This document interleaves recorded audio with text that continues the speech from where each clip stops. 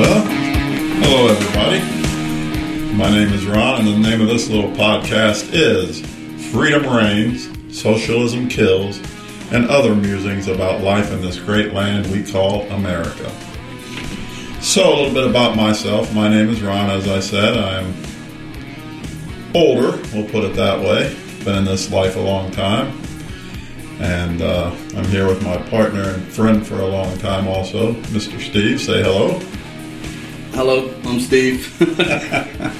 And we're just going to talk about some of my beliefs about freedom, liberty, socialism, and maybe some other things as we go along. So this is a brand new podcast. Like I said, the name is Freedom Reigns, Socialism Kills, and other musings. And generally, I'm going to start maybe with a quote of the week initially. And that's subject to change because this is about freedom, so we will have the freedom to change as we see fit. Thank you very much, at least for now. All right, so I'm just going to start off with this quote. It was by Benjamin Franklin, for those of you with a public education. He was one of the founding fathers. And before you say anything else, I also have a public education, so leave me alone. All right, so anyway, the quote of the week. He who would trade liberty for security deserves neither liberty nor security. And I thought about that as I read it, and I realized that, back around post 9/11, 2001, I actually fell victim to being willing to trade some of my freedom for a little bit of security, or at least so-called security. Yeah, I think we all did. Yeah, I mean, I remember how I felt that day, and it was not good. I was working. I remember where I was. I was on my way to a call to clean a heat pump. I used to do heating and air conditioning, and I heard on the radio what had happened initially. They said, there's been a terrible accident. A plane has hit the World Trade Center. And then a few minutes later, I heard the second one. And from then on, I was a changed person for a long time. I remember that too, just like it was. I think everybody remembers right where they were. Right. When that happened. It was I'm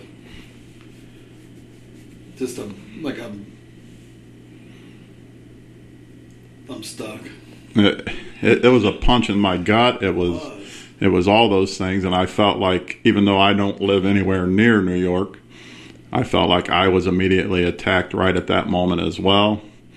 I felt like everything that this country stood for was attacked, and it was just a horrible feeling, and I was completely angered at my employer for not saying, hey, you know what, go home, let's deal with this. I mean, in the aftermath and what I found out later, that was the best thing we could have done, is just keep going on with life as best we could in a normal fashion. So anyway, like I said. But the reason you said we fell victim to that, what he's saying in that quote. Well, is because I was, all of a sudden here comes Homeland Security, NSA, and they're saying, oh, we're going to record phone calls of terrorists. And then I heard civil liberty groups saying, oh, that's, slippery slope.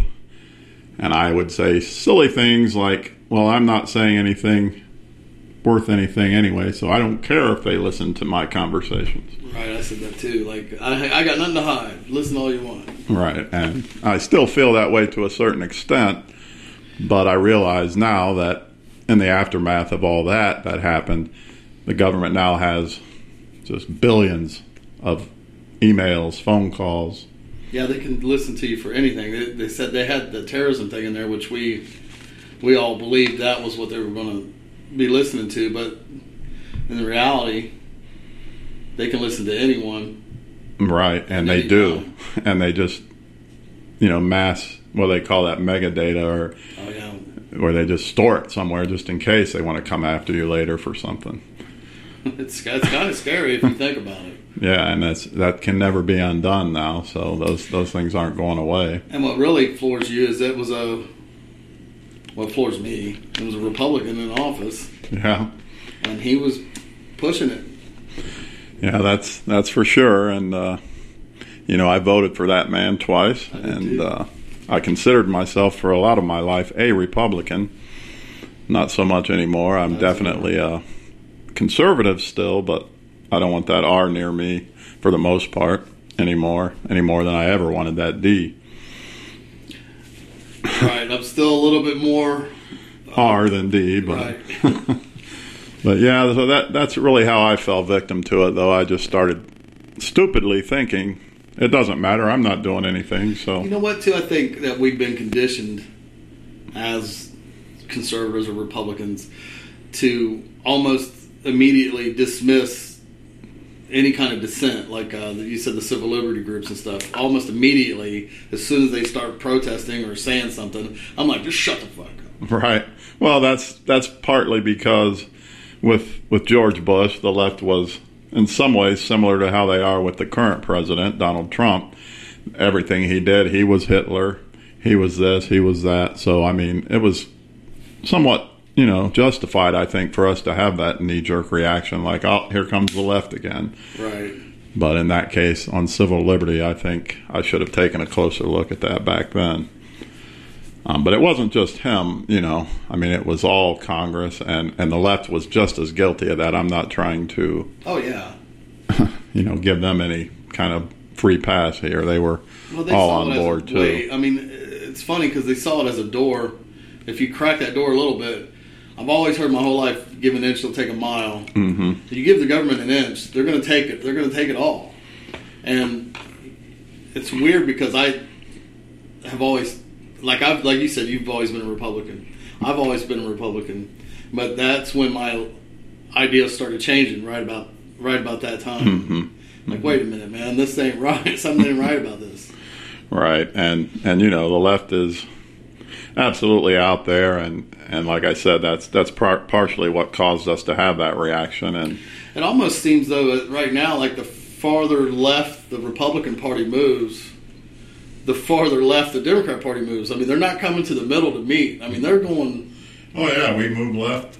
When I say we, Republicans, and they just keep moving farther left. So it's fine with me, though. Keep doing that, because I don't think the mainstream of the country is going to be down with that. So. We're in a strange time right now. Yeah.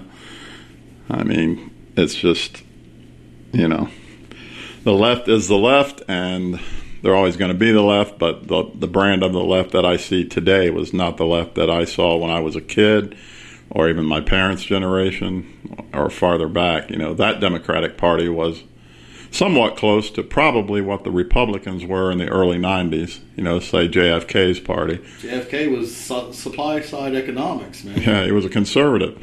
And you can't even talk to a Democrat now about JFK. If they're listening to him now, they think he's a crazy right-wing nut. Right. It's funny, isn't it weird? Like, he was their hero for... Oh, yeah, I always talked about. He was the greatest president ever, and... and then when you tell them, well, if he were still alive today, he would be on the conservative side of the ledger. They just don't want to hear that at all. But, that gets us, a little bit more in what's kind of current today. And there's a lot of talk especially on the left. I think maybe some small sectors of the right. When I say the right, I'm just speaking in generalities there. But of socialism becoming... the new norm, the new great thing, that's the way to go. And I don't get that at all, because socialism has never worked throughout history of organized civilizations. It's just never worked. And I just don't know why. The definition of insanity is keep trying the same thing over and over, expecting different results. And that's pretty much what socialism is, to me, is insanity. I've done a little bit of research, and I'm not the smartest person in the world, but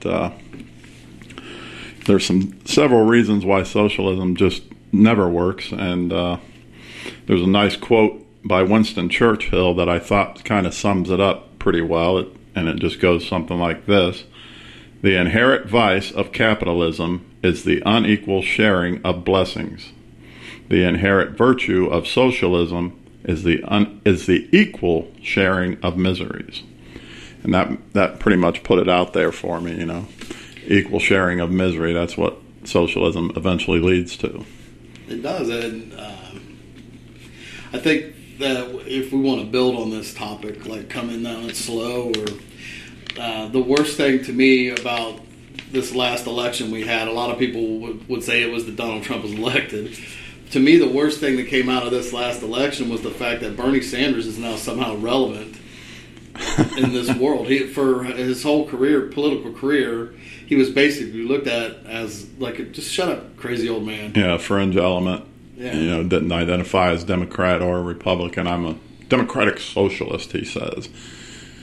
And it's just. But now he's relevant. I mean, people listen to him now, and they're starting to gather together in groups and just root for him. And it's crazy to me to listen to the things he says, because they sound great. I would love it. Yeah, give us free everything. Yeah, free that. Sure. It sounds amazing, but like you said, like that quote said right there, it's all. Maybe that's how they get you in or whatever. But once eventually socialism takes hold, mm-hmm. the only people that have the stuff are the politicians, right? And they share it amongst us.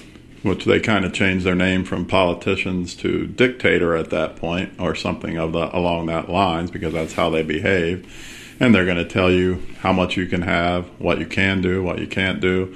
And if you had a voice like, say, this show in a socialist society, then they'd be coming for us, beating down the doors right now as soon as they heard this. Oh, yeah.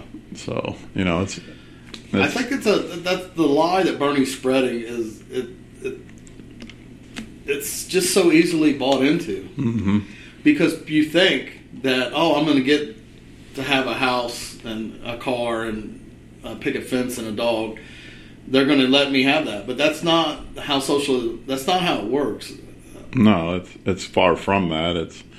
You might have the dog, and you guys can figure out where you're going to sleep tonight, and maybe you'll find something to eat eventually. And this is what we feel like you need to live. Right, and it's just amazing to me that people fall victim to that. My parents, thank God, my dad has passed away, but they brought me up pretty much knowing, just by watching him every day, that the way I was going to survive when I reached this thing called adulthood was go earn a paycheck somewhere. And, it's not a perfect system, and I'm not rich by any means, but I've been eating for all my life and haven't slept outside unless I wanted to. So right. We've done some camping over the years, but I have a home. I get it that it is hard. Life is hard. Sure. Some people don't have the ability to work. We have people with mental disorders in this country. We have people with physical disorders. Well, I think that's the misnomer or the lie that's told about conservatives a lot of times, is that we're heartless and we don't care about people. That's not true at all. There has to be a social safety net, for those people you're talking about and people that are down on their luck. It's my belief that, when the welfare system started, it wasn't supposed to be generational, where just generation after generation we're on welfare and nobody ever changes it. It was a safety net. Right. So you're down on your luck. Here, we're going to help you out until you can get back on your feet. But, like we talked about with everything, the government, Well, they got it now. The way that the welfare system is now, it's almost a trap built to keep you in it. Mm-hmm. I have people I know that are on the welfare system, and was one woman I know she has 2 kids. She's a single mom, and she's using welfare, but she also has a job now, and she got a little bit of a raise here recently. It wasn't much. She got a little bit of a raise. They cut her food off. Right. Because they don't want them. It sounds weird to say they don't want you working, because it's like there's some crazy person in a room somewhere going, no, I don't want to work. We don't want you working. But they really want you on the system. I remember it was years ago. California was showing commercials on TV. There's plenty of money in the welfare system. Please come and get it. Because the way the system's built is, if California doesn't spend all their money on the welfare system, the next budget that comes up, they go down to where they spent, their level of spending. Well, I don't know how they were exactly doing it, but I know the previous administration, Mr. Obama's administration, they were almost advertising, hey, here's how you get welfare, here's how you get food stamps, here's how you do this. Come on into the big tent we call big government and socialism. It sounds good, but it's kind of a trap. Yeah, and you know, he wasn't lying when he said he's going to fundamentally transform America, because he tried with everything in him. Things are different now. And, you know, we're trying to reverse some of that now. And, of course, now we're racists, bigots, homophobes, and all the other nice little names the left wants to give us. But, again, you know, that's neither here nor there. I don't care what they say. That's I have my beliefs, and I believe they are right, if not correct. This is my anecdotal evidence for capitalism. It's just all I can go on is my experience in life. Okay, I grew up not rich. I grew up in the neighborhood mixed with everybody. Mm-hmm. My stepdad was a truck driver. My mom was a nurse. I dropped out of high school. I don't have, and I mean, I went back and got an associate's degree in communications later. Right. But I'm not working in that field. I'm a truck driver. Yeah. I don't have a college degree, you know, big university experience and stuff like that, and I do okay. I mean, you work your way up. I get so mad when I hear people's excuses why, you know, everything in the world. The cards is are working stacked against them. Yeah, it's because the cards are stacked against all of us, unless you were in a blue chip family. right. And you know, it's the same for me. My dad was a auto worker for 30 years. He was laid off during the Carter administration for most of that that term of the Carter administration. And then when Reagan not got back in, but rather was first elected, then things started to turn around, and, you know, kind of like now. And then things were good, you know, through the Clinton years. But I attribute that as much to Reaganomics as to anything Clinton did. I just think Bill Clinton did not do much to undo the good that was done initially, and he kind of left it alone and worried about his sex life and the young interns more than anything else. But you probably mean sex. But I do know, that his views on immigration were very, very similar to the one that Donald Trump has now. There are videotaped speeches of him saying the same things, and I think Bill Clinton would have trouble getting elected nowadays.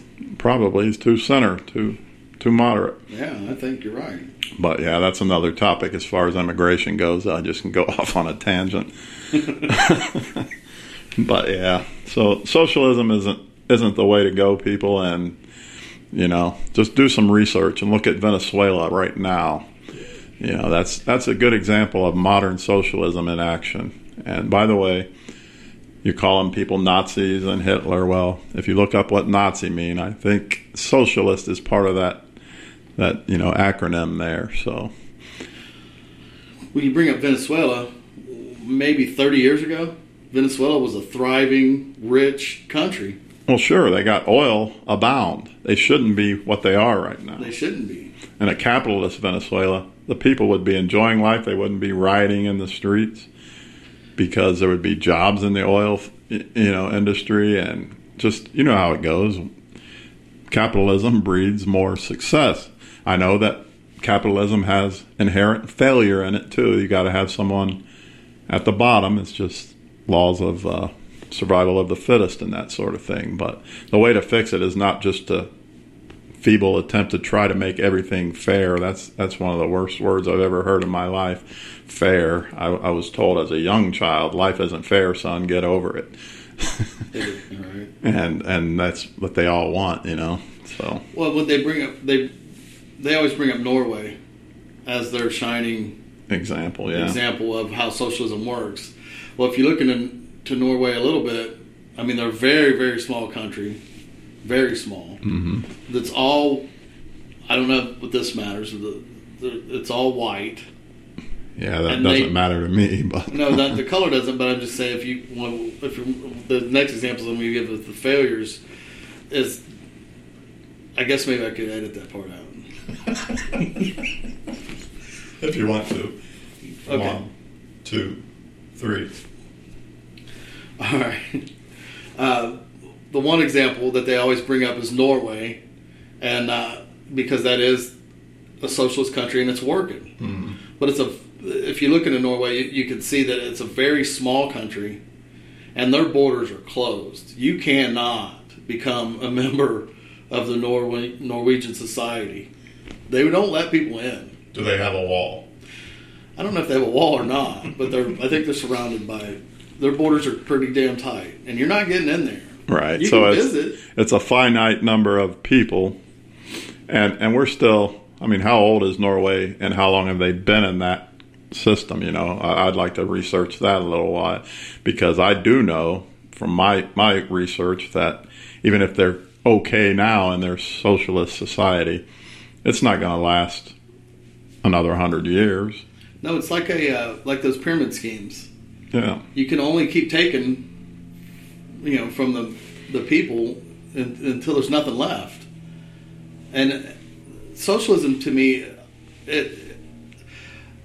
capitalism creates like innovation. Mm-hmm. Socialism seems to suppress it. It stifles Like, everything successful. Right. There's no reason for you to come up with anything new or anything better or different. Because it's not. You don't profit from it. Yeah, it's not going to benefit you at all. You get none of the benefits. If you do invent something new, cure cancer, whatever it is, in a socialist country, the government just says, "Thank you. We just cured cancer."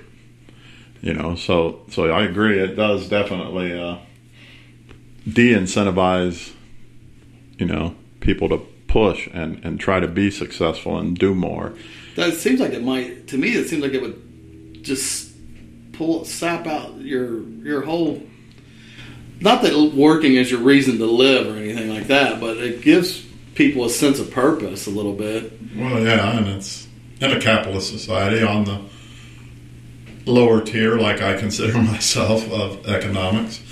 I'm not the poorest of the poor. I'm very grateful for what I do have, but, I'm not getting rich, and I'm never going to be rich, and I don't really see a quote-unquote true retirement like my father enjoyed for a few years before he passed, and previous generations. I just figured I'm going to work until I die, so. I don't have retirement. I've got things going into retirement funds, but I can look at the reality of what it's going to take me to live just on a bare minimum, basic necessities, and I'm not going to have enough for that. So I'm going to have to greeter at Walmart, or I'm going to have to work till I die. Right now I've got a decent job where I can sit in an office all day and answer a few phones, so I should be able to, as long as I can still hear. That's the thing, though, is that people always associate Republicans with rich. Yeah. And most of the people I know that are Republicans are just working stiffs. Right. I mean, I don't know any rich people.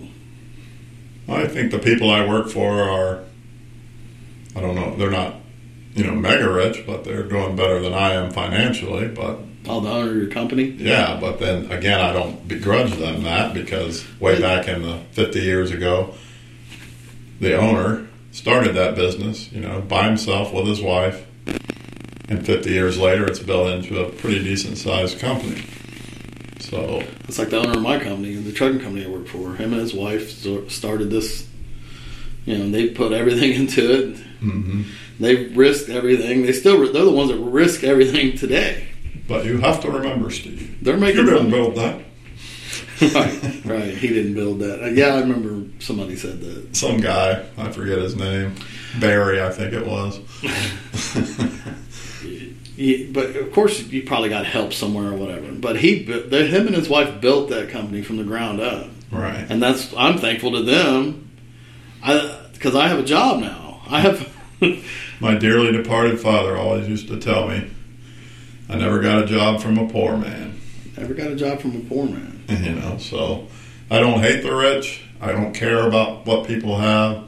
Bill Gates is inconsequential to me. I'm glad that he's, I guess, does some charitable works, but whether he has a billion or a gazillion or whatever number you want to throw out there, I don't care. It doesn't affect me at all. No. And that's what I think a lot of it is like almost seems like jealousy. Yeah. Like, that guy's rich, I'll never have and that. It's not fair. It's not fair. There's that word again. I get up every day at 2:30 in the morning, Mm-hmm. I work 11 hours every day, and just so I can have what little bit of stuff I have. Right. I don't care what anybody else has. But they'll tell you, well, Steve, you don't have to do that. We can give you all this stuff. I think the reason that I am not a Democrat, now that they're really going into the socialist, this far left, is because I do want to be able to choose what TV I buy, or choose where I live. Mm-hmm. Well, because we can see, through research and just life experience, what that system of government is going to bring eventually. And yeah, if we all in the United States went full on socialism right now, you and I probably wouldn't live long enough to see the demise, the full demise, and because it's not going to happen overnight. But I mean, you can see it right now, just like you talked about Bernie Sanders, and that's a whole nother story where he probably would have won the Democratic nomination if it weren't for some rigging and shenanigans on that side during the primary, which that would have been interesting to see if he was the candidate,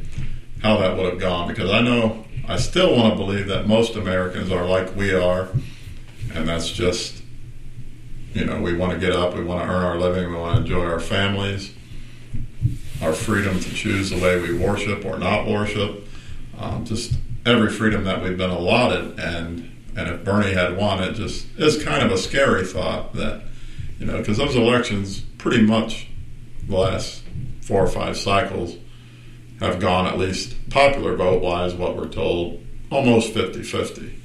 So it doesn't take much in that realm to swing things one way or another. But thank God for the Electoral College, and all of a sudden, no, that's not fair. That's all we heard back in Bush Gore 2000. It's always Gore won the popular vote. It's always something. Hanging chads. Yeah. Russian interference. Russian interference, yeah. Yeah, the Russians put some ads on Facebook that were favorable to Hillary, I guess. Right. They haven't shown me where they've done anything other than that. I put favorable ads to Trump on Facebook myself. Oh, I did too. And just that whole collusion, that's another hoax and another basically sore loser. We didn't win. So we're going to destroy this man and take him down. And that was in the works pre-election, just in case. And, there's evidence of that coming out all over the place. Peter Strzok, Lisa Page. Peter Strzok was the one who was more or less running the Hillary Clinton email investigation. They wrote her exoneration letter before an investigation. Before they even finished the investigation. I mean, it was like a month or two before. Right, because they had to edit it because he said, whatever the statute said. What I found out too? Extreme negligence. I just heard this the other day, though. Like 2 weeks before Comey said that, it wasn't extreme negligence. It was extreme carelessness. Extreme carelessness. I got to look this up because I just heard somebody say this. Barack Obama tweeted that, that almost the exact wording, like 2 weeks before Comey said it. I don't remember that specifically because I don't follow him on Twitter. I don't follow him either. I just heard it on, I think it was Hannity. But yeah, I don't doubt it. I know that he had his hand in it, and whether it will ever be proven, the whole thing, we could just go into the weeds here, but the Peter Strzok, like I said, that he was heading the Hillary investigation. As soon as the election's over, he gets put on Mueller's hit squad, and he didn't get kicked off until they said, uh-oh, there might be some text messages showing that he's biased against Trump. Well, I think everyone on that investigative squad is biased against Trump. How many Republicans are on that? Other than Mueller? Is he one? I don't know. He's not a Republican, but they say he is because he was... well, they used to say that about Comey, too. Because right. he was appointed by Bush. Appointed by a Republican. Or whoever, but that doesn't mean he's a Republican. Right. And, it's just a hoax, and it's unreal. There are things with that party and that administration going way back to even Benghazi. 9/11, that just so happened to coincide. I wonder why they did that. But that's when it happened in, 2012? Benghazi, yeah. and it's talking about a stupid video, anti-Islamic video, and they went on talk shows. And why do they always feel like they need to not offend them or give them excuses for why they did something? Well, that's definitely true, and Christianity, it's okay to say whatever you want about in this country, but if you say anything against Islamic terrorism, then you're obviously a bigot and a racist, and it's just ridiculous. But in the Benghazi case, I don't think it was so much of defending Islamists as it was, that was a few weeks before the election with Obama and Romney. And they didn't want, he'd just been going around on the trail for 8, 9, 12 months. Terrorism is dead. Al-Qaeda's on the run. And then, bam, terrorist attack at our embassy in Benghazi. Oh no, we can't have that a few weeks before the election, so we got to come up with another narrative. That's my belief, and I will go to my grave believing it. And they could have saved those people. I don't care what anyone tells me. Oh, we didn't have time. They asked for it weeks, months. Hey, we need security here. Well, what they were saying internally is the things I've heard, anyways, is that they didn't want to make that embassy look like a military zone, because that's where the not offending them part comes in to me. Is that it's like they wanted to do everything they could to appease those people, right? To make them think we're not here occupying. Well, that's an embassy with our, with that's people. Our soil.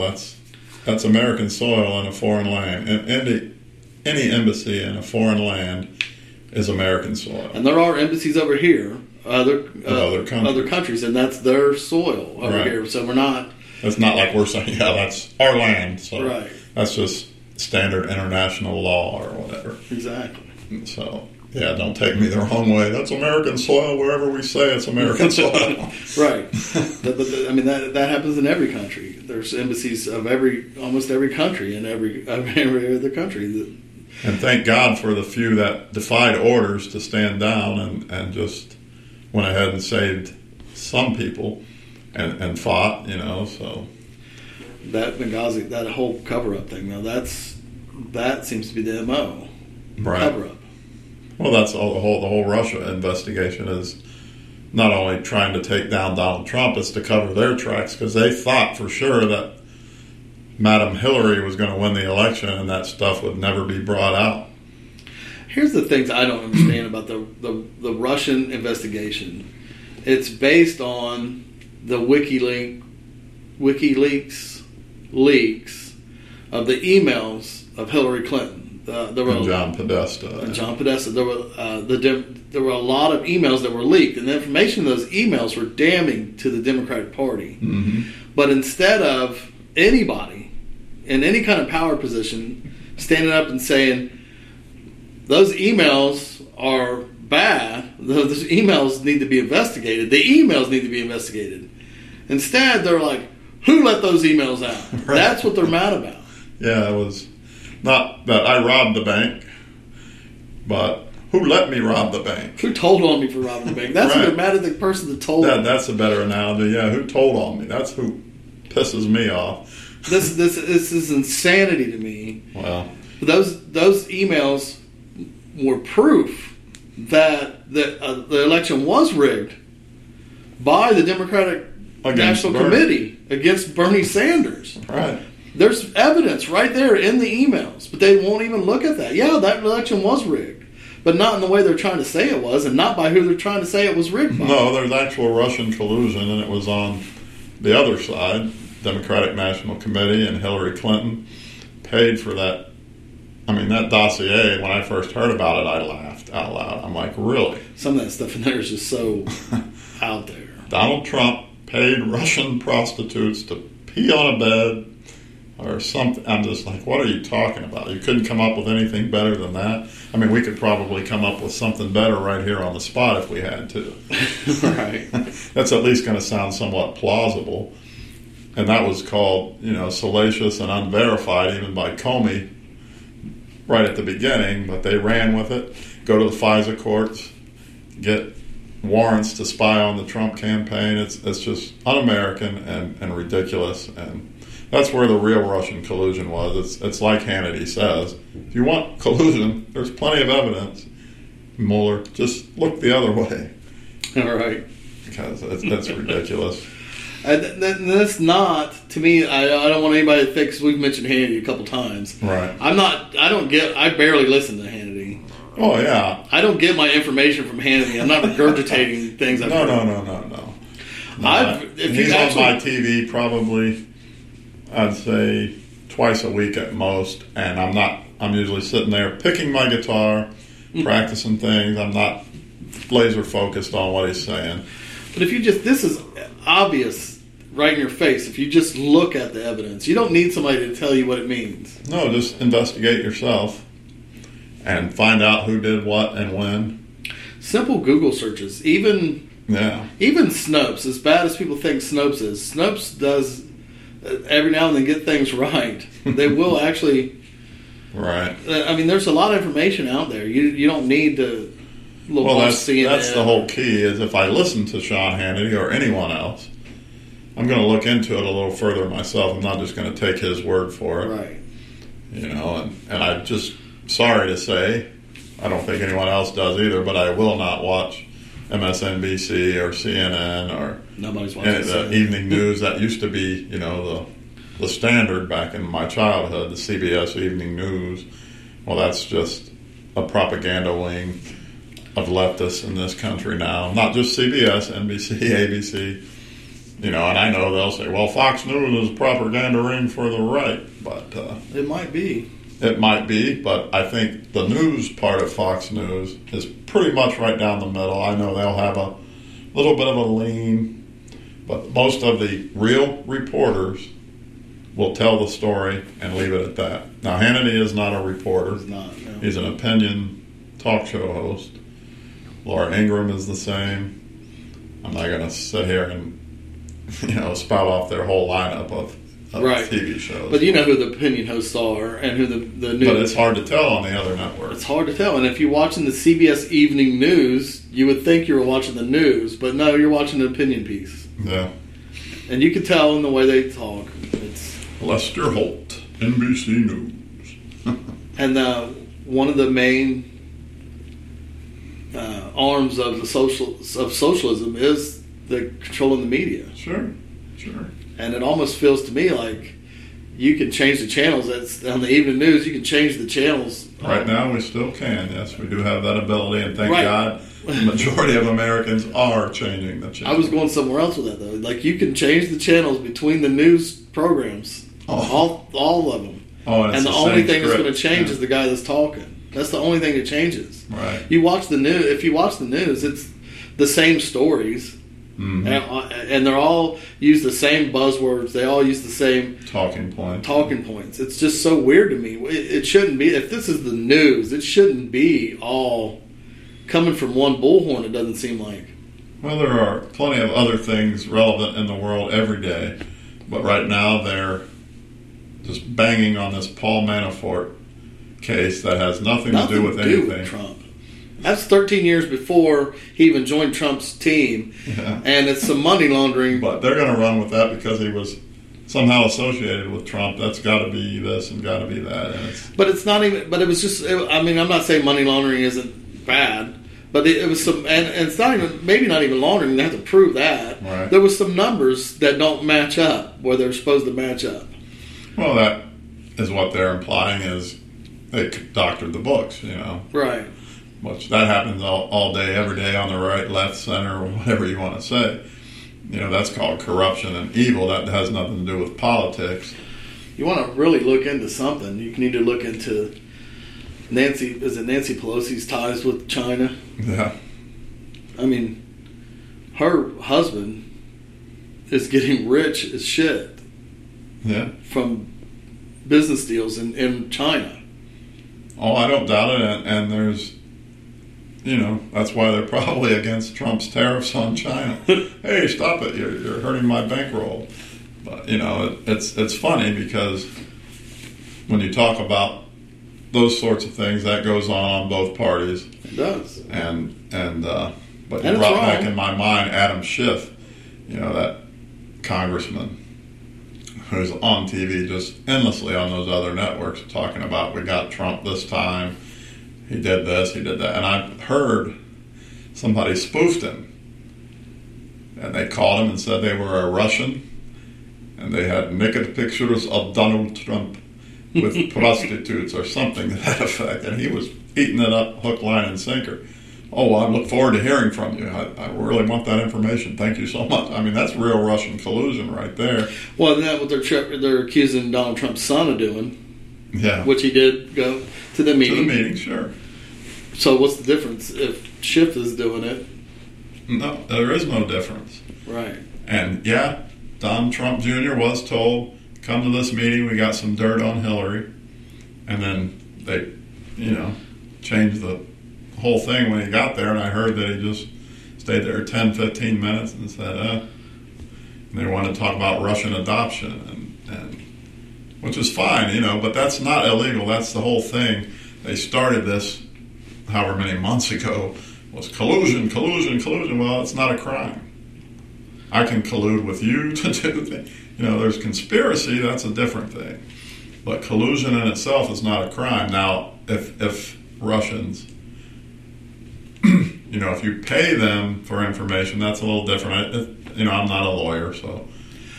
Plus, I want to say, and I'm pretty sure you feel the same way, if it does come out, if there is evidence that comes out that Donald Trump was somehow in cahoots with Russia to try to change our election process, I'd be sure, hang him dry. Yeah, I mean, I'm not.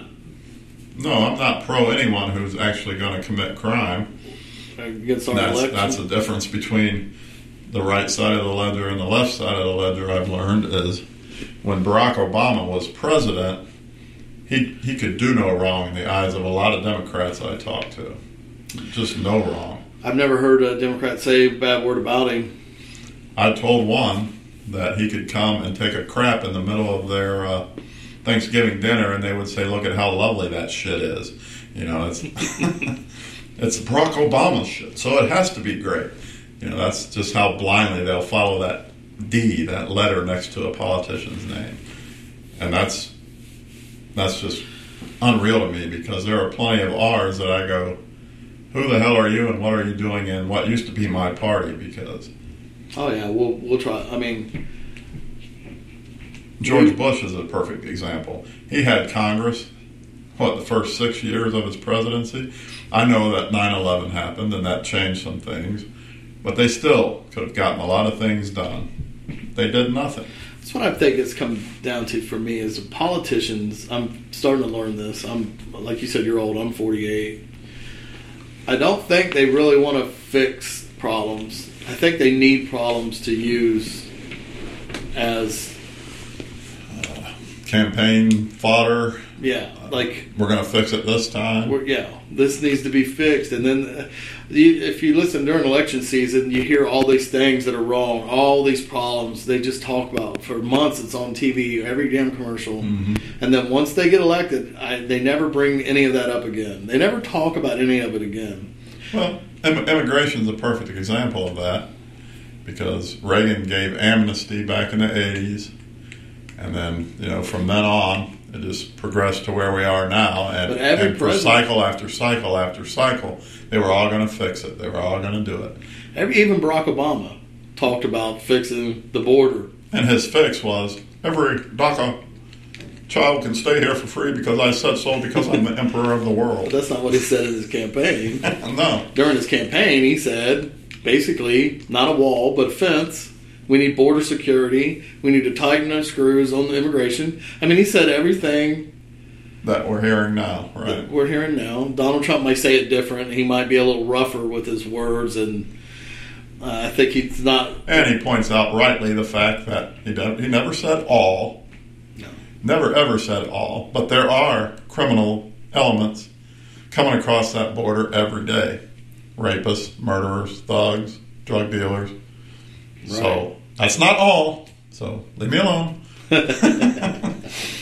I'm not a racist. That's just a fact. There are also in the Caucasian community rapists, murderers, thugs. That's what I was just going to say. Just because you say that there are rapists and murderers coming across the border doesn't mean you don't believe there's already rapists and murderers Right. here. We know there are.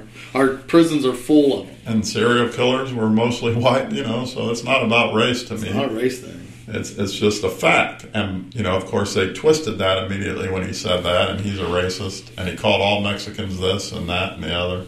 And I just would challenge any liberal to try to go south across that border and see what happens.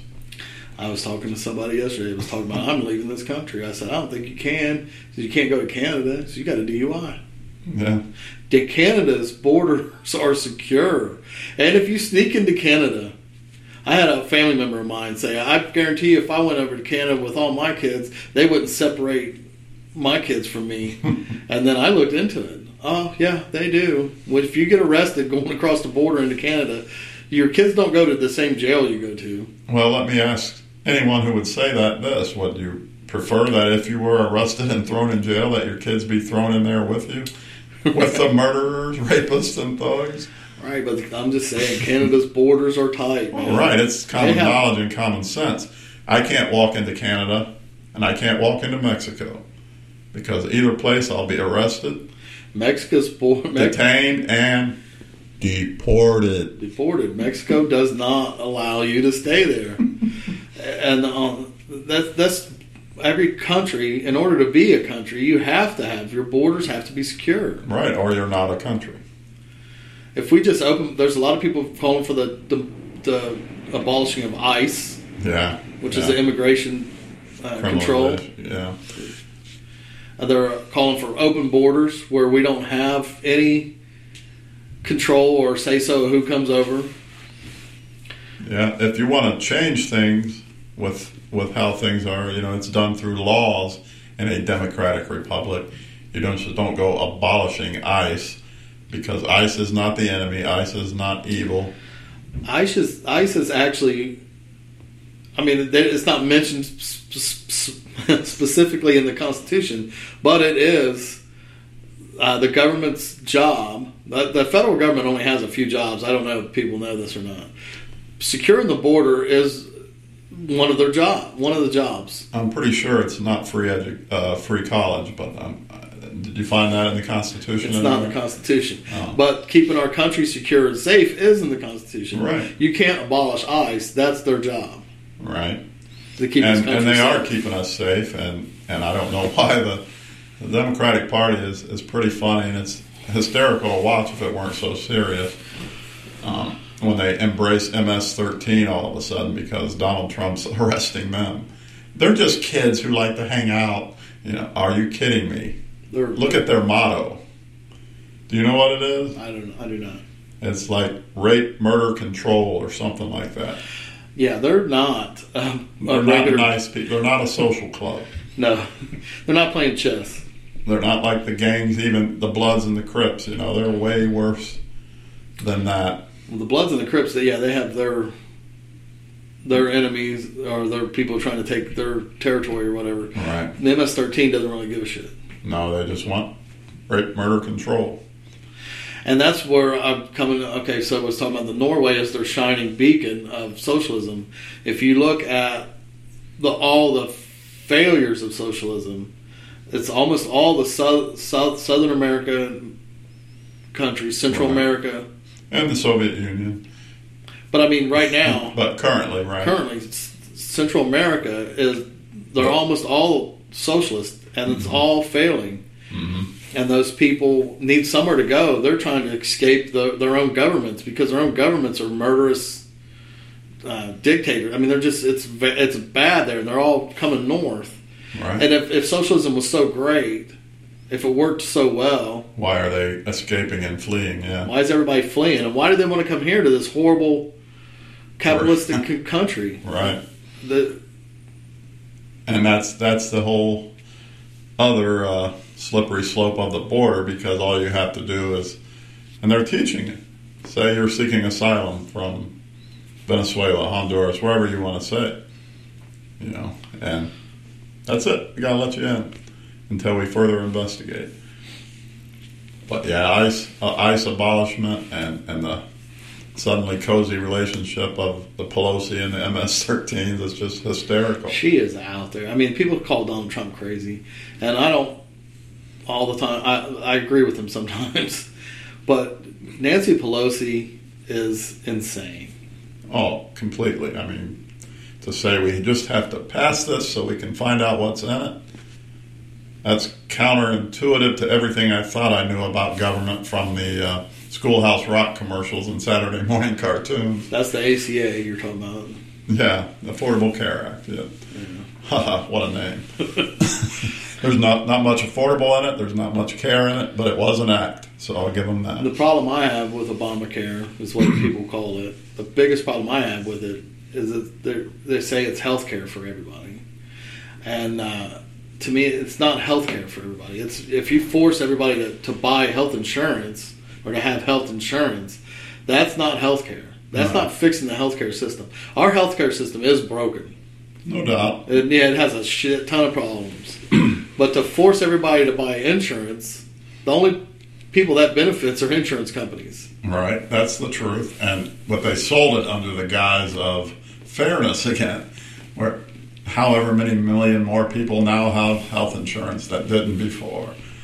And again, that's a socialist thinking. Make everyone pay so these people that don't want to work or can't work or whatever the case may be, will give it to them.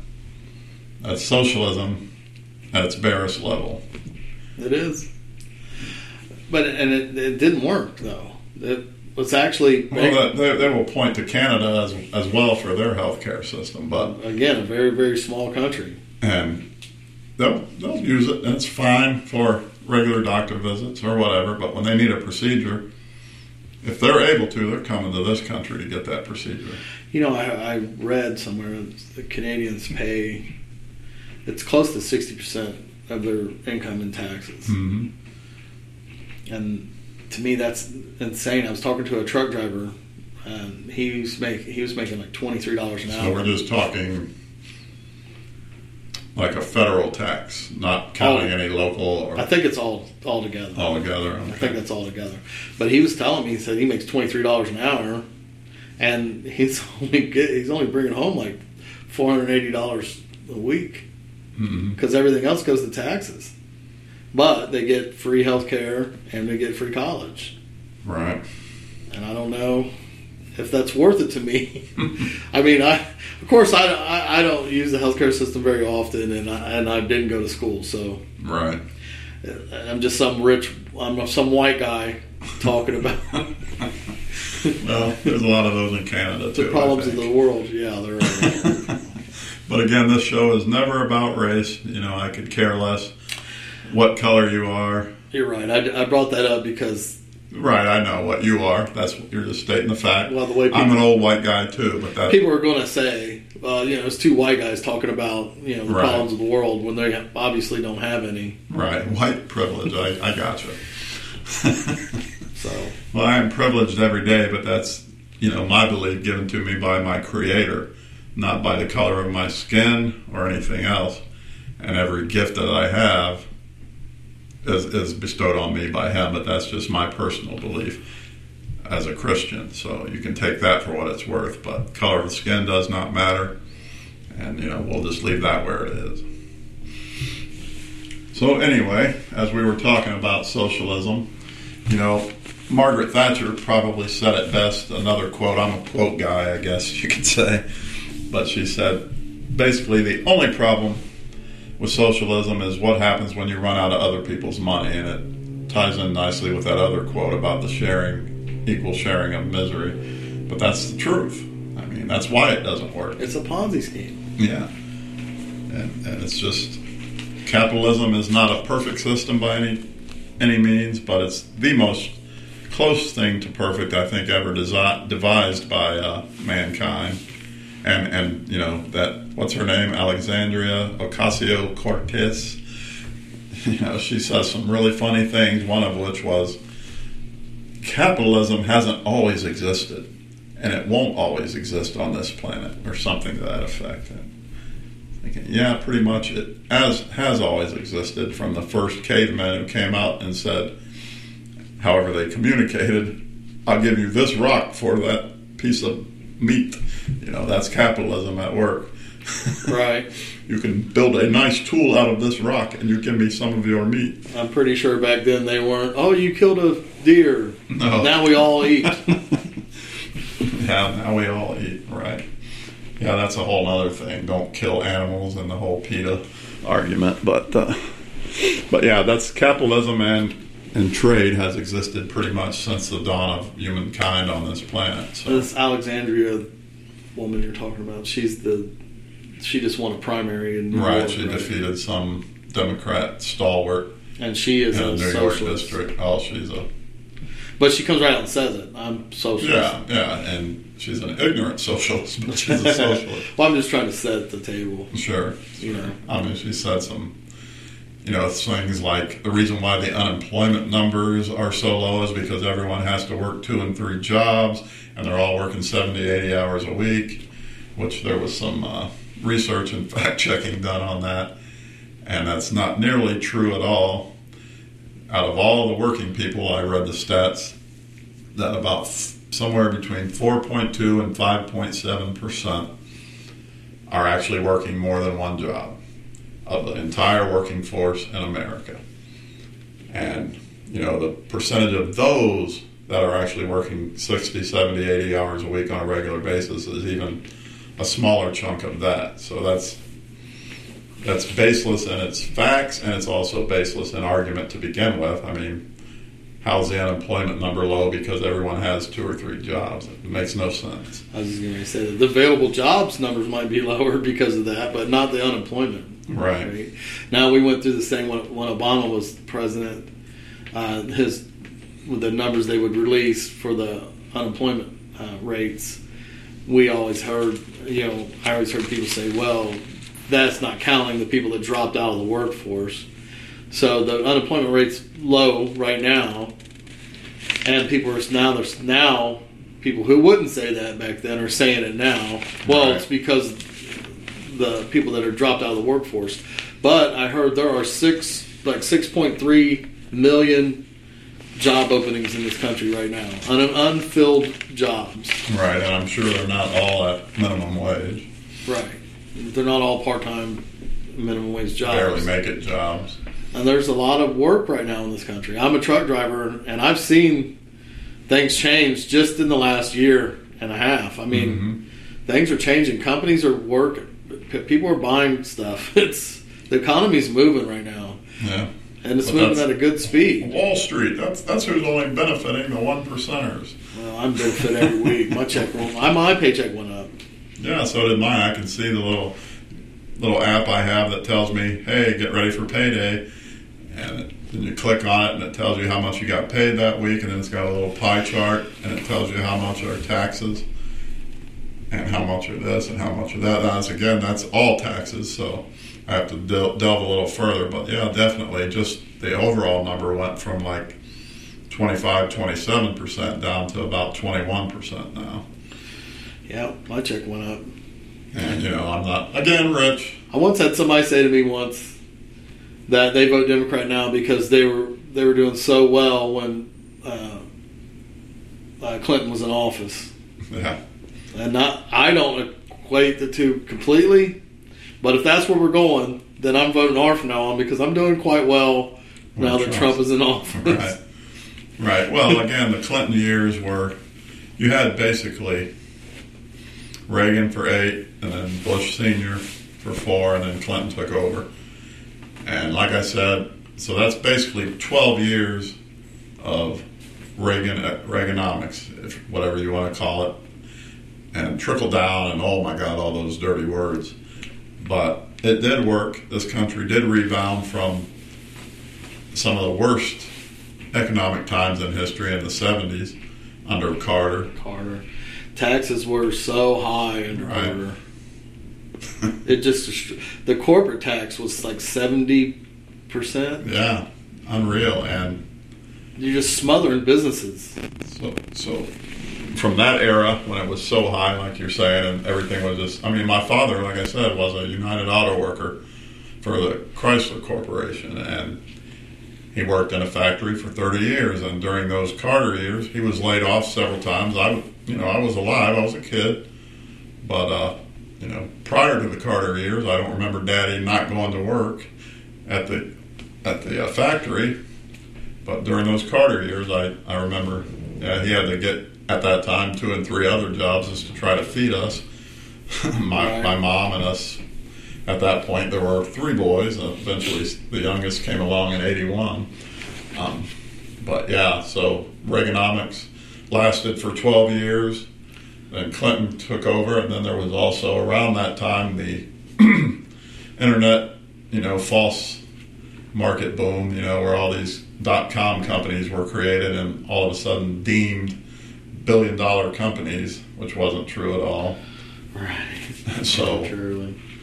So yeah, Clinton, I mean, it's sad to say, but,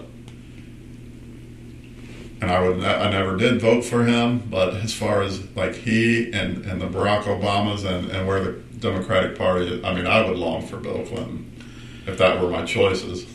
Right. Either him or... Well, Bill Clinton, though, actually worked with the Republican Congress. Newt Gingrich. And they didn't... I don't remember the fighting the way it is now.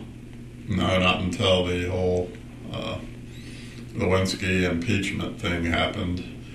Yeah, they did, yeah. But, I mean, as far as working together with, what they call it, reach across the aisle, they call it, for some reason they call it that. I mean... They worked together to get shit done. The whole contract with America. Yeah, he was a Democrat who signed welfare reform. He did. Yeah, he made my grandma go to work. Yeah, my grandma got welfare, and she had to go to the school every day, 3 times a week. That wasn't. She could walk to the school, and she worked in the cafeteria so she could keep her. Now his crazy wife, even back in those days, was trying to get Hillary care, and she did. Yeah. Thankfully, that was shot down in flames. But I don't know. I've heard rumblings now that she's still not, completely ruling out another run in 2020. It's like, would you just go away? No, she won't. Please run again. Because if she does run again, that'll keep all the other Democrat candidates out of it, because they'll make sure of that. Right. They'll rig it. And then... I really don't think... Oh, I don't think she can beat him. I just don't want to hear the campaign commercials and the debates. And right. I'm just so done hearing her. Oh, God, yeah. Yeah, you're right. That's what you said a few minutes ago about Donald Trump. He surely says some crazy things that I'm just... What are you talking about? Why are you saying that? But overall, he has got to be the only president in my lifetime that I have voted for that is actually trying to keep promises he made on the campaign trail. Actually doing. And actually has gotten a lot of them done already. The things that he said he was going to do. And it's so different. Yeah. I mean, Bush, he said a lot of things that he never even attempted to do. Like I said, that I voted for because I wasn't old enough to vote for Ronald Reagan. Right. I wasn't either. I was scared 18-year-old back when he hit Gaddafi with some bombs over there in Libya. And I said, oh my God, I'm going to go to war. I'm going to get drafted. But I was just ignorance on my part, Well, they still do that now. They still, every time that Trump says something, they try to scare our kids with, you're going to go to war now. Yeah. Which is weird. It's funny to me because even with his abrasive, harsh way he speaks to people, the way he talks, we're not used to hearing that. Especially over the last 10 years, we've become so soft. Yeah. When you hear him talk, it's almost like shocking. But he is shaking these other countries up. He's making them listen. Well, right. We don't know what's going to happen in North Korea yet, for sure. But he never met with any other president. Right. He says, hey, listen here, little rocket man. You do this and you do that, and we're coming after you. You're going to regret it. I was talking to somebody yesterday about the tariffs in China, and the way he was talking to me, I could tell that he doesn't understand what a tariff means. He thinks that the government is putting a tax on this other country. Tariffs are taxes. Right. But it's when we send our products over there, it's bought and sold in the country, right? When we send our products over to China right now, they're taxed at an unbelievable rate. Mm-hmm. And when products come in from China, there's hardly no tax on them at all. Just a regular tax. I don't know what the rate is, but our government doesn't charge them a lot of taxes. It's not to sell their products over here. What Trump has done is raise theirs up, so trying to get them to lower theirs. And at first, it freaked everybody out, saying, we're going to get in a trade war. We're going to get in trade wars. Well, China's actually starting to say, well, okay, wait, we'll talk about this. Mm-hmm. And that's what I think, is people don't understand it. I don't understand what Trump's doing either. When you look at it, the results are... What I do think I understand about the man, though, is he does know how to negotiate. He knows how to negotiate. And he knows the right buttons to push. He's dealt with China for years. And leverage. And that's how you do it. I'm not a master negotiator, so... But you can't go in weak. No. You hear that, Barack? You can't lead from behind. Yeah. Bowing to other leaders. And you can't apologize to the world for us being us. Wait, I don't know if we're going down that road or not. Oh, well, we can, definitely. He could be another podcast in himself. But I'm just saying that it sounds harsh to us to hear this, but these are the ways you have to have leverage to negotiate with China. You have to say, look, these trade policies here they're not fair. And it's funny that Democrats only like the word fair when they're talking about taking money from people here. Right. But when you're talking about making things actually fair, they don't want to hear it. Right. Well, I think Reagan was probably the closest to that kind of tone and stance and, position of power with other world leaders that we've had. Bush had some of it. I mean, he wasn't a pansy when it came to foreign policy. He sure wasn't. But Obama just took us down that path for 8 years of complete weakness. Weak. Just draws a red line in the sand. Don't you cross that. Haha, we're crossing it. Okay. Well, I told you not to. That's good enough. It's just unreal to me, dude, that the difference in left and right and completely what left has become in the last, what are you going to say, 10, 15, 20 years, and more recently. Well, this socialism movement that they're going for is exploding. I mean, it's because of the Bernie Sanders in this last election. He was taken so serious. Well, I think you're right about that. I do have a Ronald Reagan quote I wanted to get to as well, just because we're talking about socialism and communism and that whole philosophy. He said, basically, put in a question form, and he said, how do you tell who is a communist? Well, it's someone who reads Marx and Lenin. And how do you recognize an anti-communist? It's someone who understands Marx and Lenin. So that's pretty much illustrating our point again, basically, that if you understand socialism, you don't want any part of it. But if you just read the philosophy, everything, like you said, on the surface looks, oh my God, why not? Free this, free that. Everything is fair. It'll be such a utopia. Yeah. So Reagan was really intelligent. I'm kind of sad that I wasn't old enough to really understand his presidency. Right. Well, I was 18 in 86, so I didn't care about politics back then. I obviously didn't care about it as much then as I do now. But I was paying somewhat attention, learning. That goes back to that other quote that I love so much, that it's something like this. It's not verbatim, but, if at 18 you're not a liberal, you have no heart. If at 30 you're not a conservative, you have no brain. I love that quote. I always have. And I think it's really true. But that's just a sidebar. You reminded me of that quote because comparing 18 to now. Right. But yeah, Reagan was probably still what I would consider the best president in my lifetime. And, who knows about Trump yet? We'll see how things go.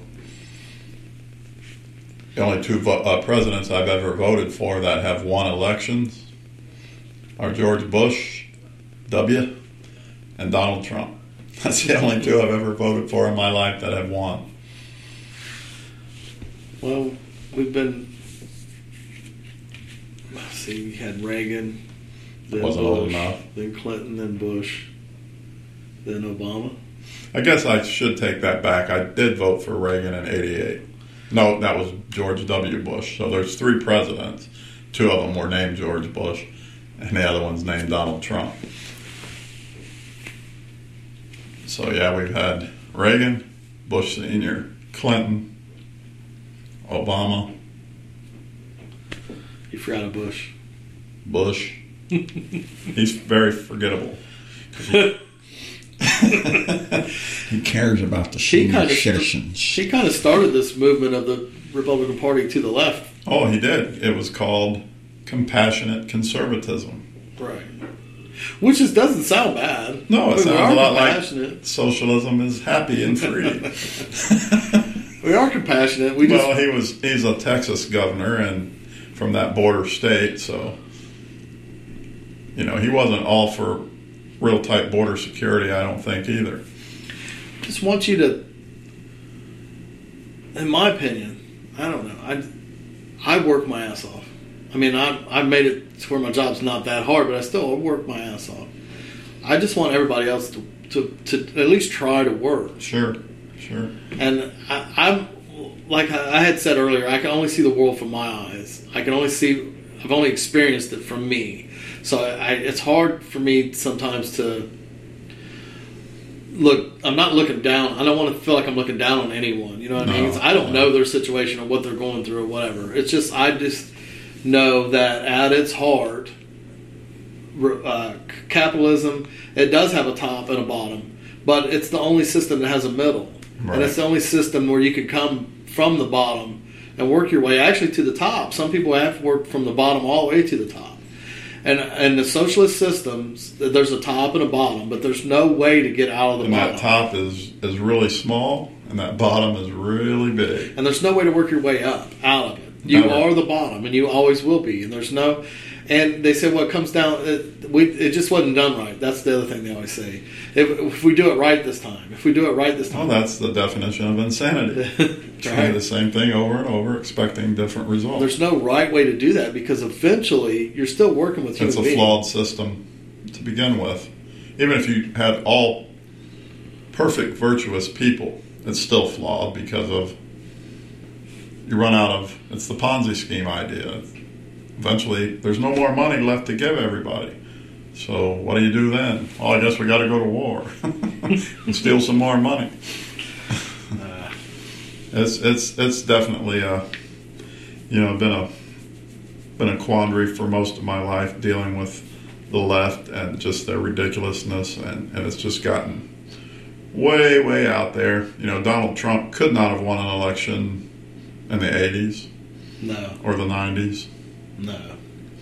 But, it was just the right time, and despite what they think, he won because people are tired of the Obama years, big government in general, the swamp, and there's plenty of members of both parties in that swamp just hiding their money,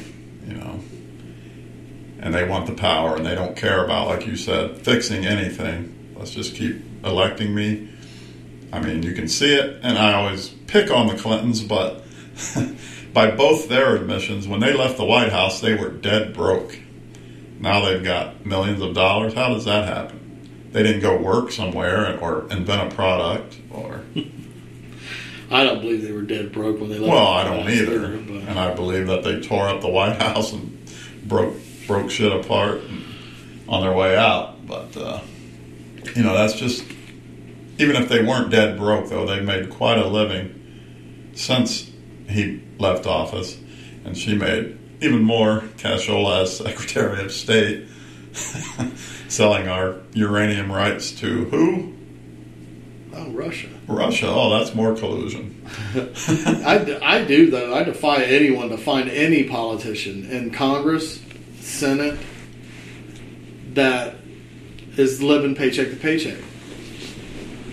I mean, they only make like 147,000 a year or something. Yeah, which I mean, it's sounds good like money. good money to me, but that's not huge rich That's money. not rich money. No. You can't become rich making that money In every 4 year. years of Congress, no.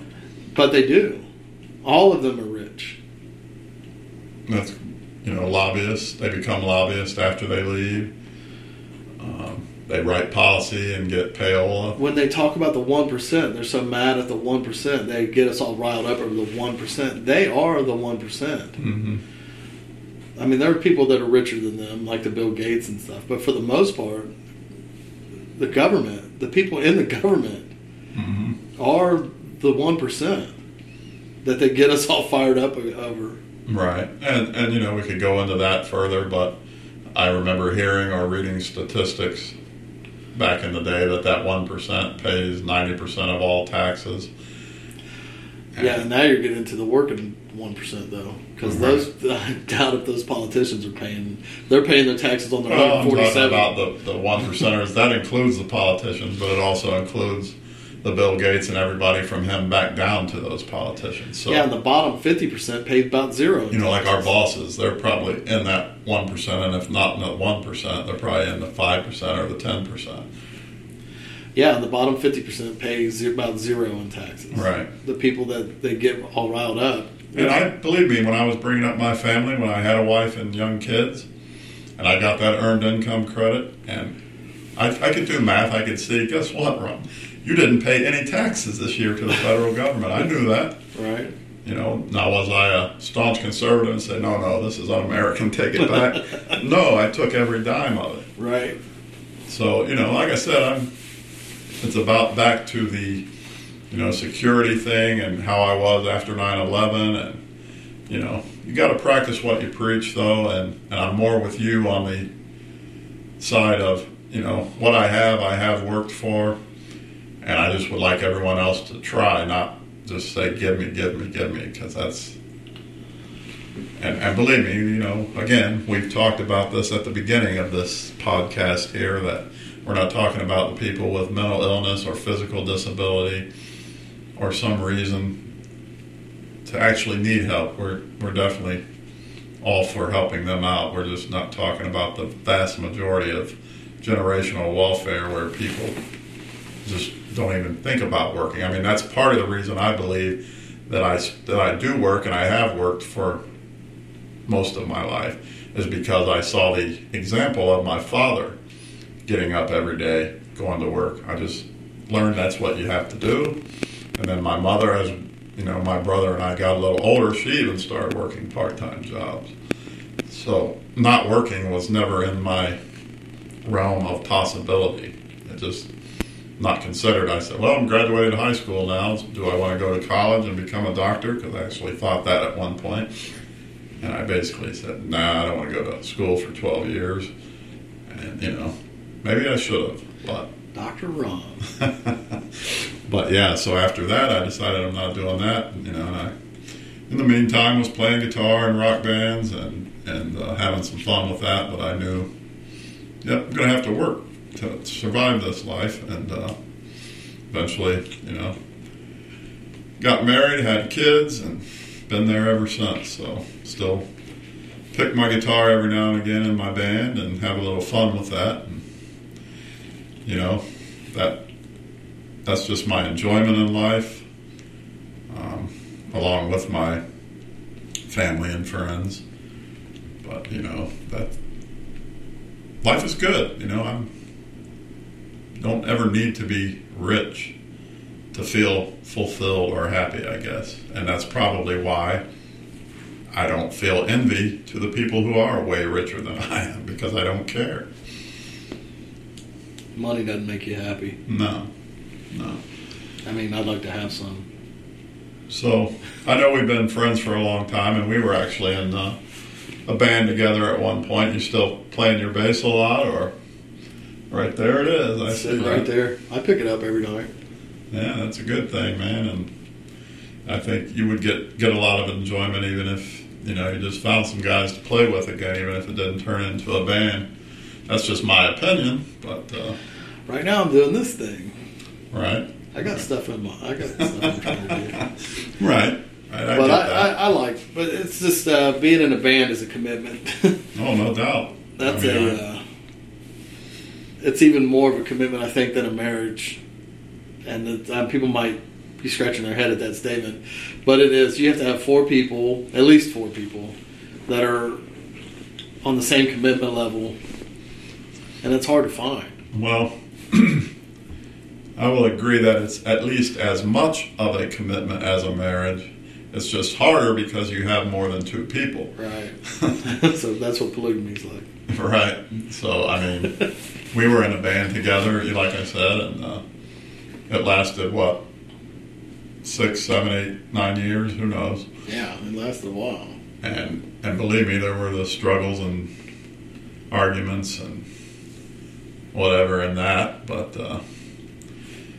it's better than a marriage, I think, in some respects, though, because the enjoyment level is more even-keeled and ongoing when it's going well.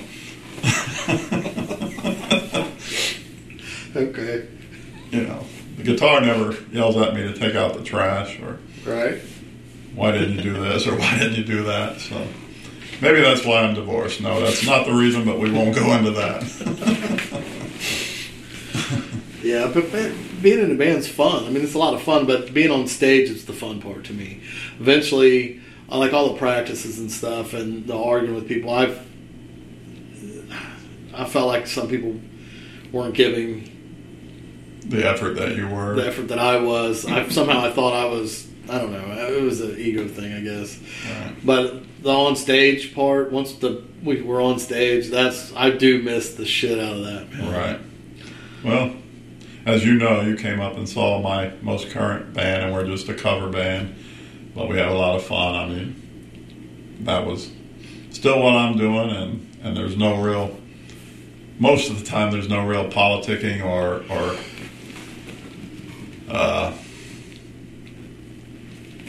any of that drama that you were talking about that was in our previous band. It was intense in our band, though. For the most part, there's not any of that. There has been some, and you know about that. I'm not going to go into it on the podcast here. Right. But yeah, I'm having a lot of fun because I used to be a demure, shy teenage boy who was learning to play guitar, and now I'm a 50-year-old, not so shy, old man who's still learning to play the guitar, but in the meantime I can go out and just have some fun, and I even sing a little bit now, and I do like that interaction with people. Yeah, you look like you're having a good time up there. From stage, I'm still, though, I'm kind of stuck on you used a word I've never heard before. What, demure? Demure. Yeah, well, that's just something I looked up before the podcast so I could say that. Yeah, right. You have a very big vocabulary. Sometimes I have to look at you and go, what did that mean? Well, I'm not going to go into demure what it means, but basically I was just really a shy person, and part of what brought me out of that was music and the guitar, and the other part was alcohol. Right. But, I since given that up several years ago, and so now I just drink water, play guitar, go to work, and I guess now start making a podcast on my conservative beliefs and why socialism is wrong for this country. And I'll go to my grave believing that no matter what happens. And it will never be an idea that I vote for or endorse in any way. It's just not right. So did you hear about, I'm sure you did, that guy that stole that plane and was just flying around like an idiot and eventually to commit suicide in Seattle? No, I haven't heard nothing. You didn't hear anything about that? Oh, yeah, it was... when did this happen? Yesterday, I believe, or Friday. No, it was one of their airport mechanics, and he just was able, with his limited knowledge of, how to get a plane out of the... it wasn't in the terminal, like he stole it from there. It was back in the maintenance area. Was it a big jet? Passenger jet? No, it was a prop jet type thing. Okay. It could carry like 78 passengers, I think. That's still pretty big, man. Yeah, it wasn't a small Cessna or something right. like that. But yeah, he was able to, back it out from wherever they kept it in the maintenance area, turn it around, get in it, take off, and start flying. And they got on, air traffic control got on with him and basically, sir, what are you doing? He said, well, I'm about to do a barrel roll. And just really stuff. But they tried to get him to land on a couple runways, bring it down, sir, safely. We can land you here. And he said, they're going to beat the crap out of me if I land there. So he eventually crashed it into some island off the coast there or something and killed himself. That was his whole mission, I guess. Initially, that's what I'm hearing. So, wow, no, I didn't hear nothing about that. Yeah. At least he didn't take a bunch of people with him. No, that was the whole conversation that came after that was, oh my God, how did this happen? Is our security still that lax? And if he had been a terrorist, he could have taken that plane and flown it into buildings. Yeah, but I don't think just any terrorist could. I mean, still, he was a maintenance man. Yeah, he had clearance. Yeah, he just broke for whatever reason. But yeah, at least he didn't have that intent. It didn't look like to take out a bunch of people with him. Wow. Yeah, I'm surprised you didn't hear that. It was all over the news yesterday. I was at a cookout all day yesterday, and then I had to do my other podcast yesterday, so I didn't really hear much.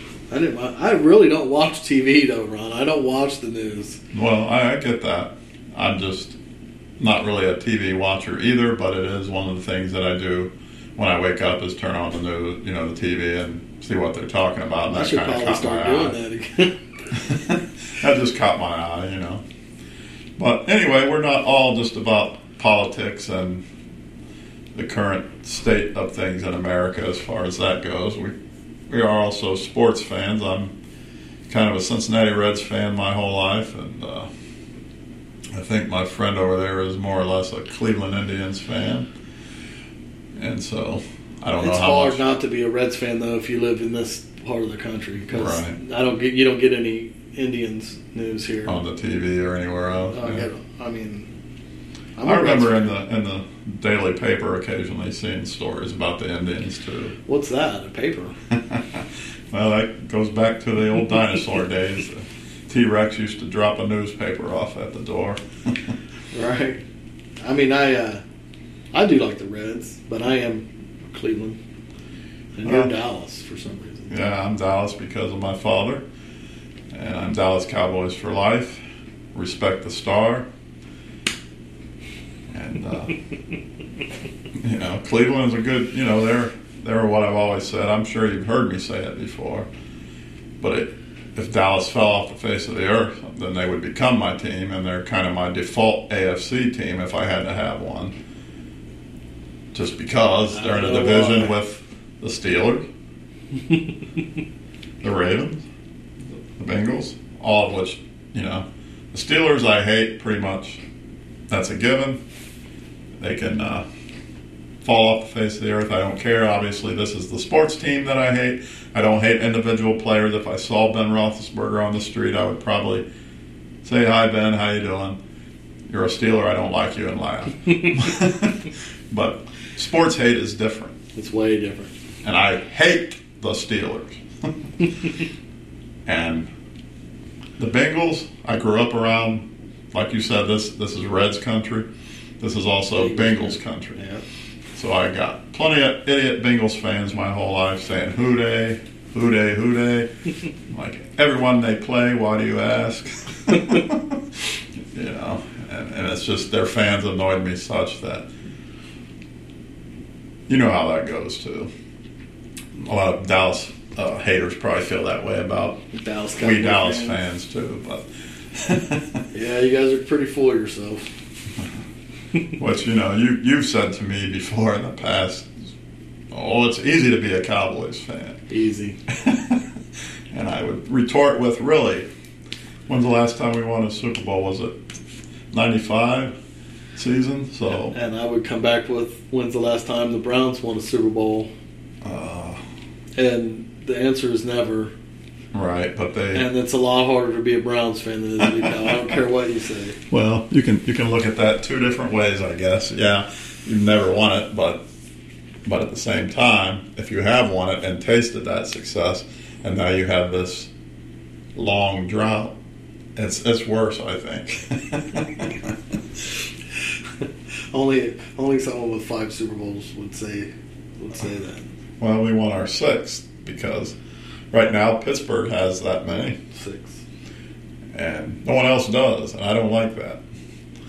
Yeah, well, we don't even have one, so I'm not gonna sympathize with there's you too hope much. that the Shiegels won one finally, so.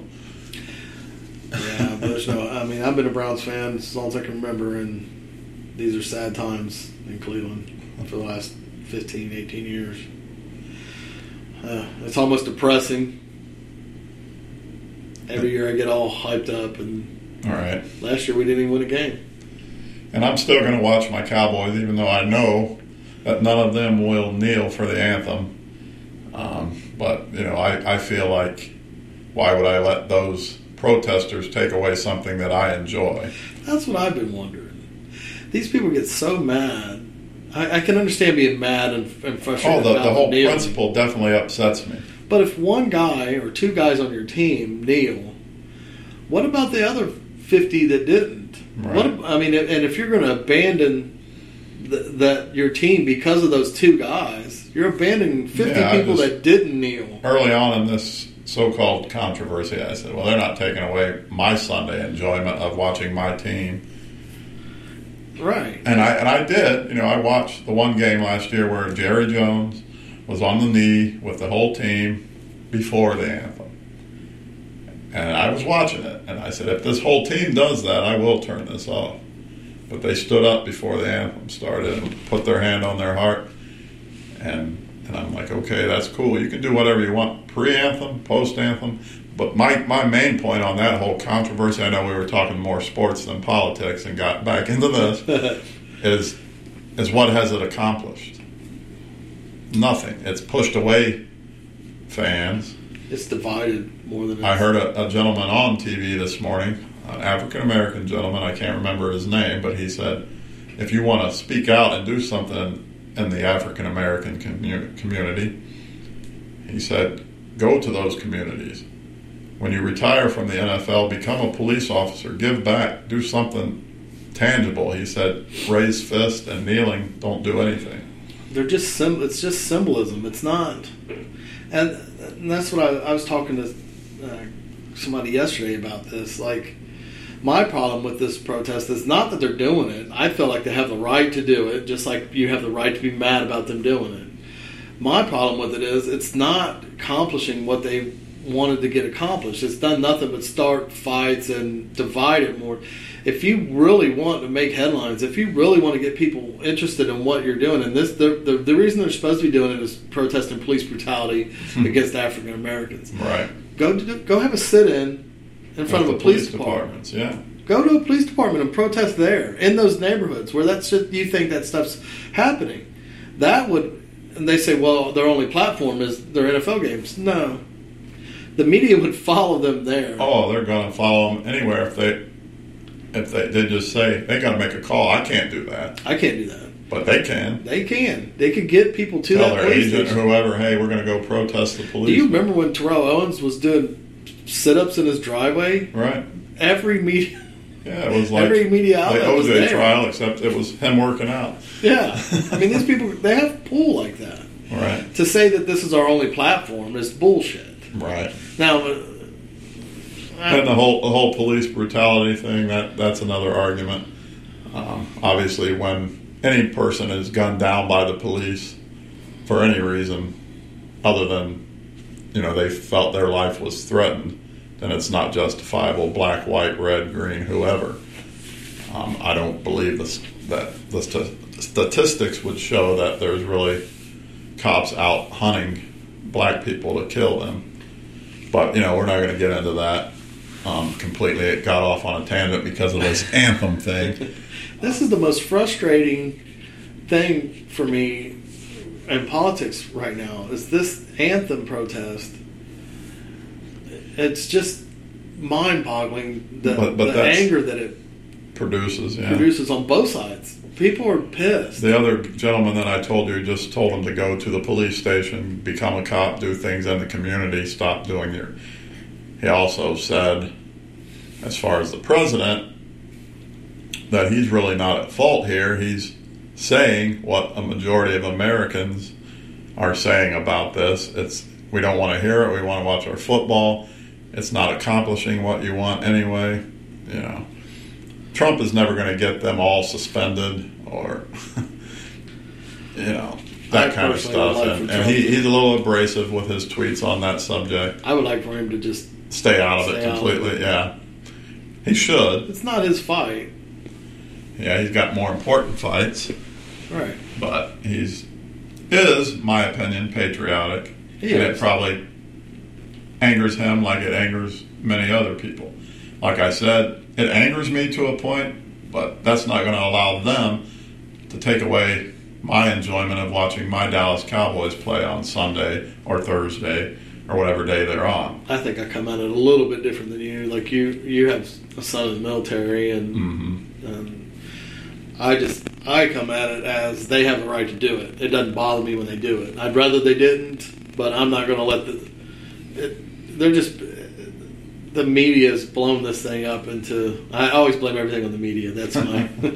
But they've blown this thing up. If they would just not show, okay, just don't show them doing it then. But no, they stick cameras right. If you're on your knee, they stick a camera right in your face, and they instead of them showing the flag like they used to, or the person singing the national anthem. Well, now they're showing the person protesting, and it's like, I'm pretty sure this is true. They didn't. I know that it's true that they always didn't show the anthem before football games. No, they didn't. That when I watched when I was a kid, you never saw that. You don't see them at the baseball games I watch now. I know they do it every game, but you don't see it on TV. But at some point in the 90s, I believe it was, the NFL lobbied them, or not the NFL, the military in general, Army, Air Force, Navy, Marines, lobbied the NFL to start showing that because they were trying to gin up patriotism and recruitment. Yeah. And so they don't have to, I don't know if it's contractual now that they have to show it. I doubt it. I don't know why they show. I mean, they used when they were showing it though. They would show the players a little bit, but they mostly focused on the flag or the person singing it. Right. But as soon as this thing started, now they're just like, oh, he's on his knee. Let's show him on his knee. Just don't show it. Right. Show the crowd. Show the people in the hot dog line buying hot dogs while the thing's going on. Oh crap! It's the anthem. I got to put down my hot dog. Actually, the funny thing is though, the last Reds game I was at about a month ago or so, during the anthem, I did look around at the people in beer lines and stuff, and they all were turned around, and the workers weren't serving hot dogs and stuff. They had their hand on their heart. Mm-hmm. I mean, even they would take a break from doing their job for that. So that argument is. I do pledge allegiance to the flag and to the republic for which it stands. So every time that anthem is playing, I'm going to be standing there with my hand on my heart. I do. I take my hat off. You know, but yeah, it's just a ridiculous thing that happened, in my opinion, because of Colin Kaepernick getting benched as the starting quarterback of the 49ers, sitting there whining and pouting, and then someone asked him, why are you whining and pouting? And he just came up with that off the top of his head, and then a whole lot of other people latched onto it. Somebody got mad at me because I did say that to somebody, and I said, well, he kind of backed into this. I mean, yeah, what he's doing now, because he didn't say it when he was starting quarterback. He didn't sit during the anthem when he was starting quarterback. No, he got benched for a terrible quarterback, and it hurt his feelings. Yeah. But he backed into this protest. It turned into something I think he didn't think it was going to turn into. Right. I'm mad at Colin Kaepernick. A lot of people are mad at him. I'm not mad at him. Oh, no. Could care less otherwise, you know. But I guess this will about probably wrap up this episode 1 of Freedom Reigns, Socialism Kills, and Other Musings. I think we've accomplished some conversation that kind of demonstrates all those 3 things. So just want to thank you for allowing me to be part of this and providing the platform. And I think anyone who may be listening and enjoys this, the initial plan would probably be at least to do this on a monthly basis at first. and depending on how it goes, maybe every couple of weeks, but at least initially probably monthly. So we're recording this on somewhere on or about August 12th, I think. So we'll see how it goes, but next month I will be probably unavailable to do one. Possibly we'll see how it works out and how we're able to do that, because I do not live in the same town where we're recording this right now. So we'll see how it plays out, but I do have a granddaughter on the way, and she's going to be born next month. So really excited, and thank God about that. And thanks for listening. My name is Ron. I'm Steve. And God bless America.